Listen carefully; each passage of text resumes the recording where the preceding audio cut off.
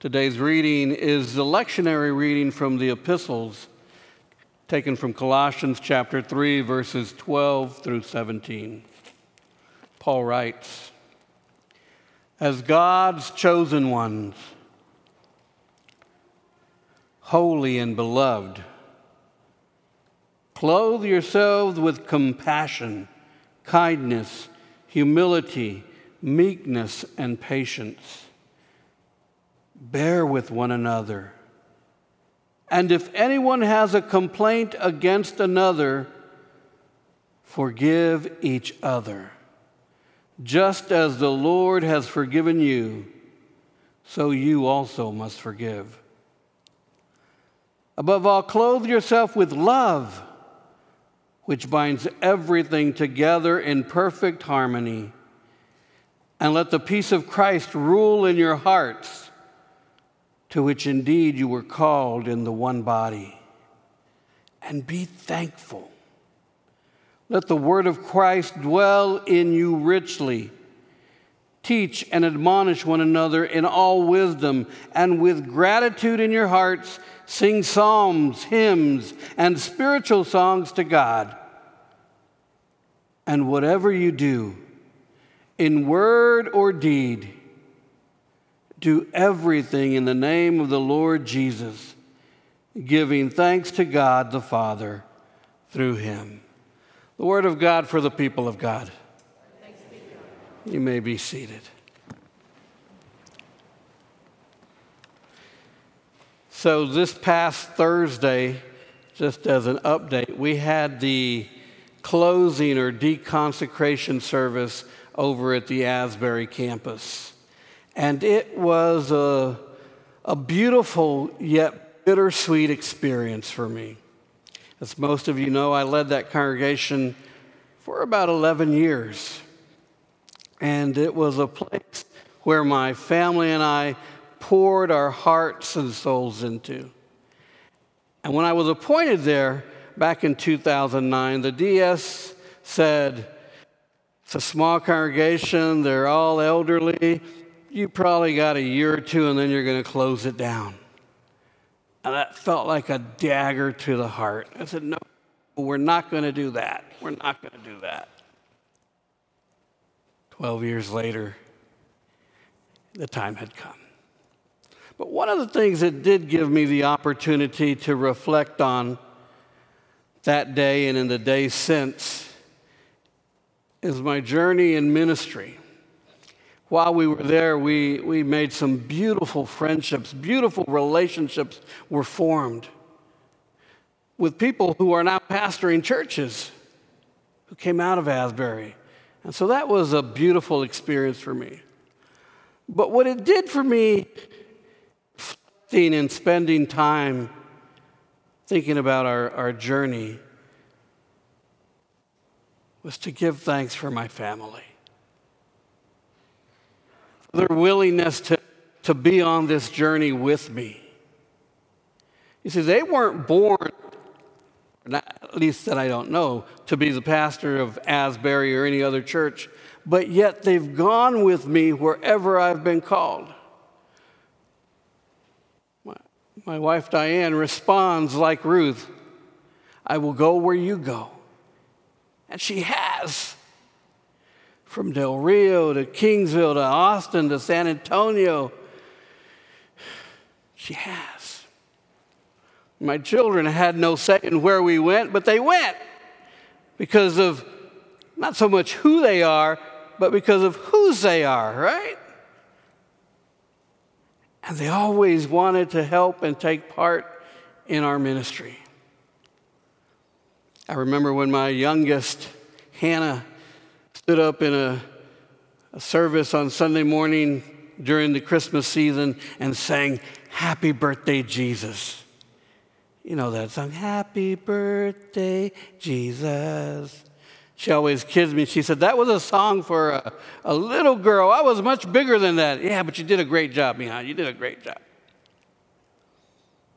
My other kids wanting to play instruments and play in the band.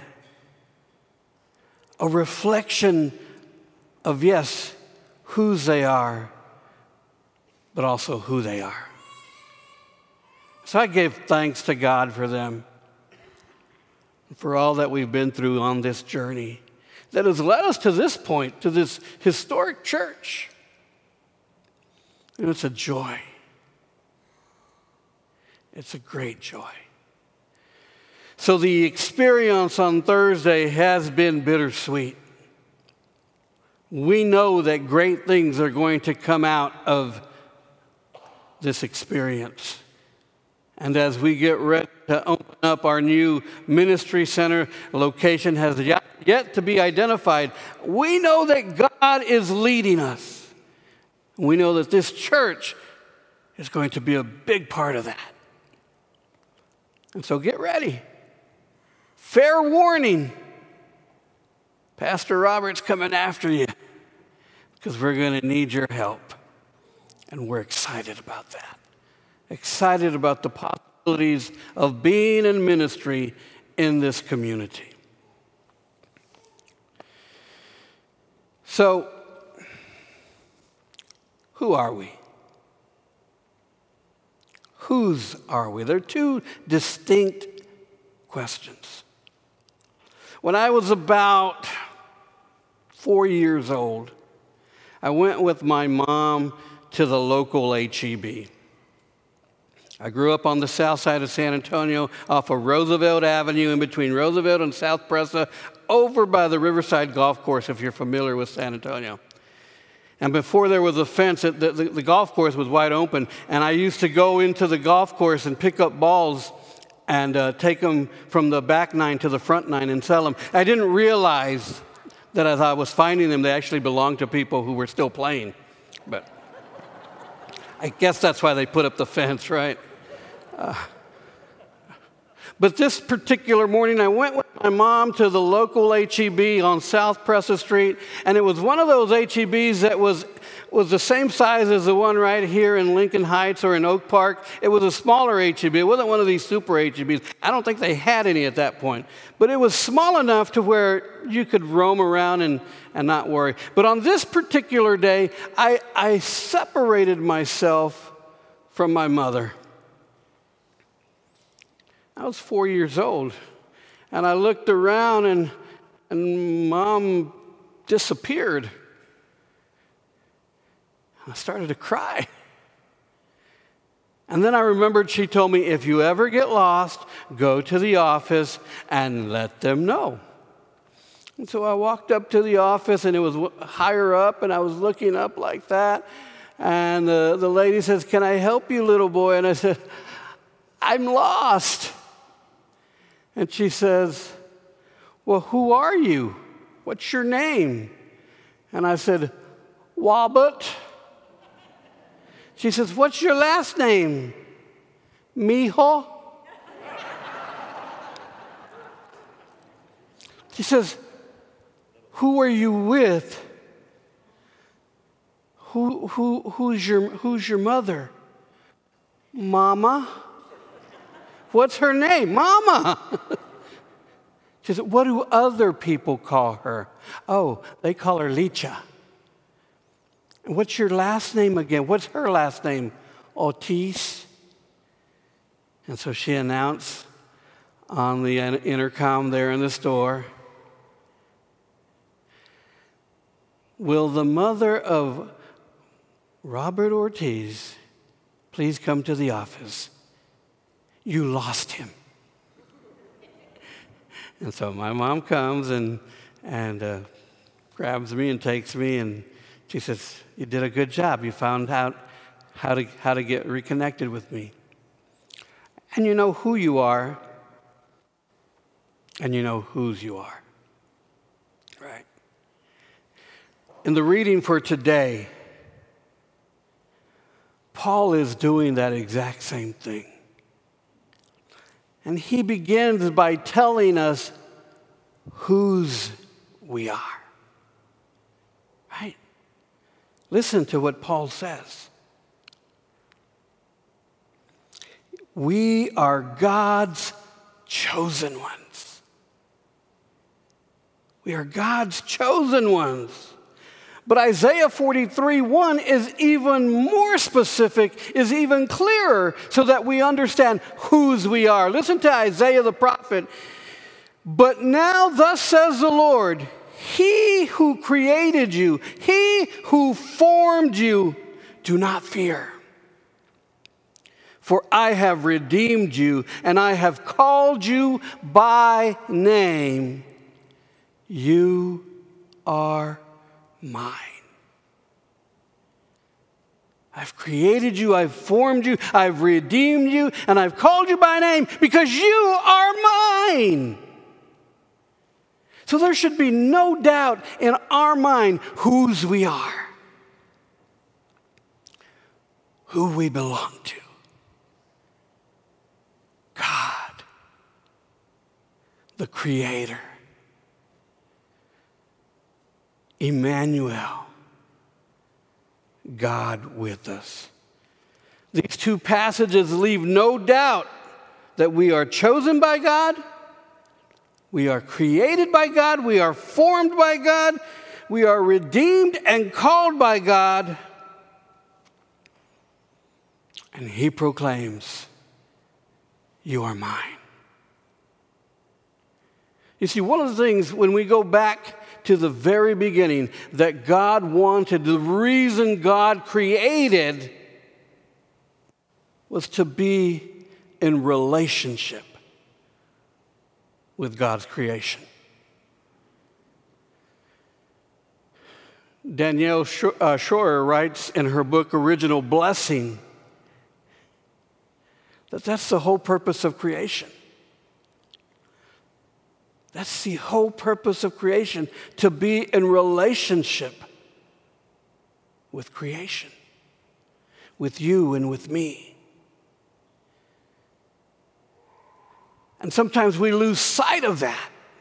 We lose sight of that original blessing, that we're called to be in relationship with the God of all creation. That we forget whose we are.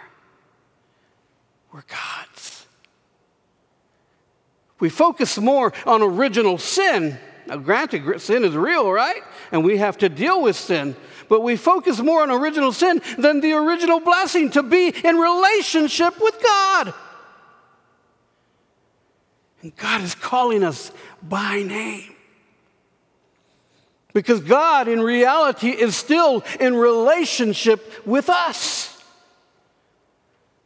But the question we must ask is, are we in relationship with God? God will never stop being in relationship with us. God will never stop offering us that relationship. God will never walk away from you and from me because of God's great love for us. His part of the relationship will always stand, will always be true. And it's up to us to respond to that relationship. It's up to us to say distinctly and without reservation, I know whose I am because I know who I am.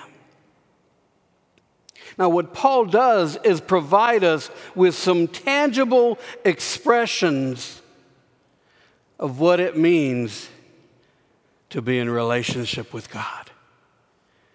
That's what he's writing here in Colossians chapter 3. Here are some expressions that will demonstrate who you are.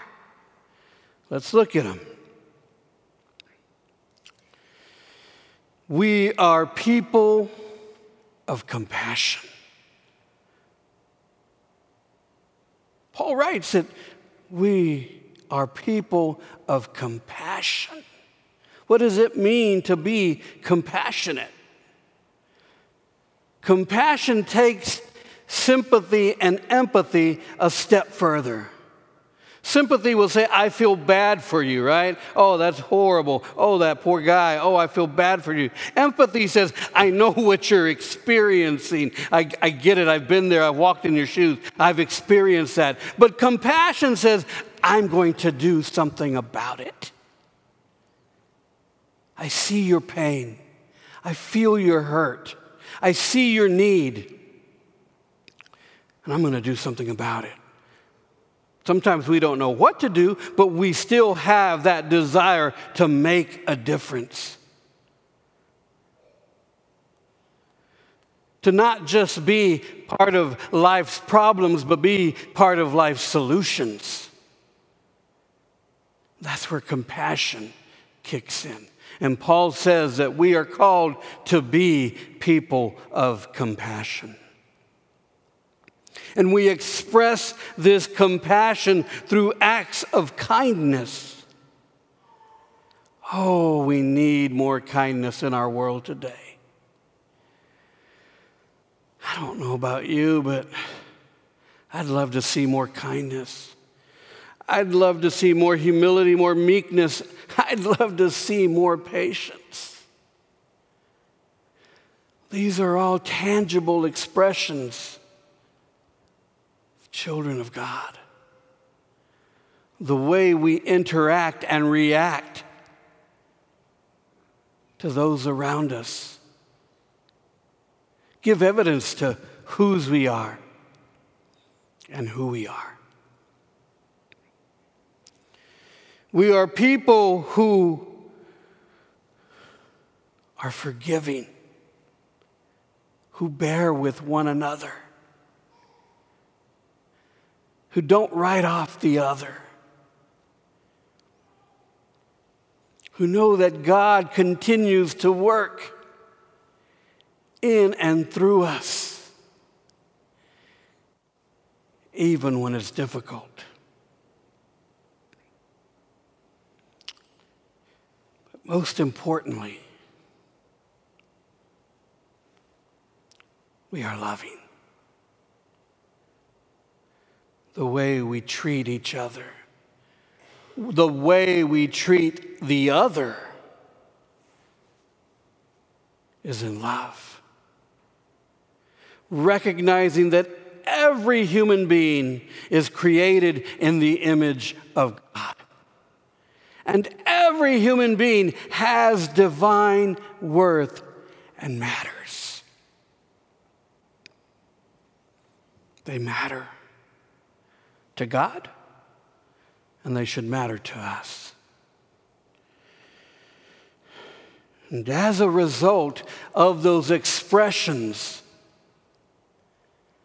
when we live out our faith with those tangible expressions, the peace of Christ, Paul says, resides in our hearts.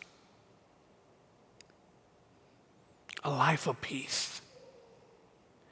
Now, please, let's not get it mistaken. A life of peace doesn't mean a perfect life, right? It doesn't mean that there aren't any issues. It doesn't mean that we don't go through trials and tribulations. It doesn't mean that we don't have problems. It means that we have a source to draw from, to go through those trials and tribulations, to go through those problems, and know that everything's going to be all right.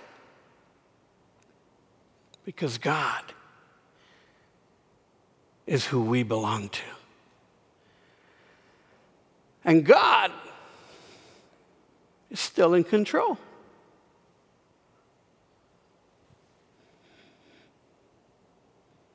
As a result, we live thankful lives, lives of gratitude for all that God has done, for all that God is doing, for all that God has yet to do. Who are we? Who are you? Whose are you? My prayer is that each one of us can proclaim without hesitation that we are authentic followers of Jesus Christ. And as such, we are children of the Most High God, the God of all creation, God Emmanuel, God with us. That's whose we are. And that's my prayer for each one of us, that we would be authentic in our faith walk, because that's just who we are. We want to live lives that please and honor God, because we're God's. Amen.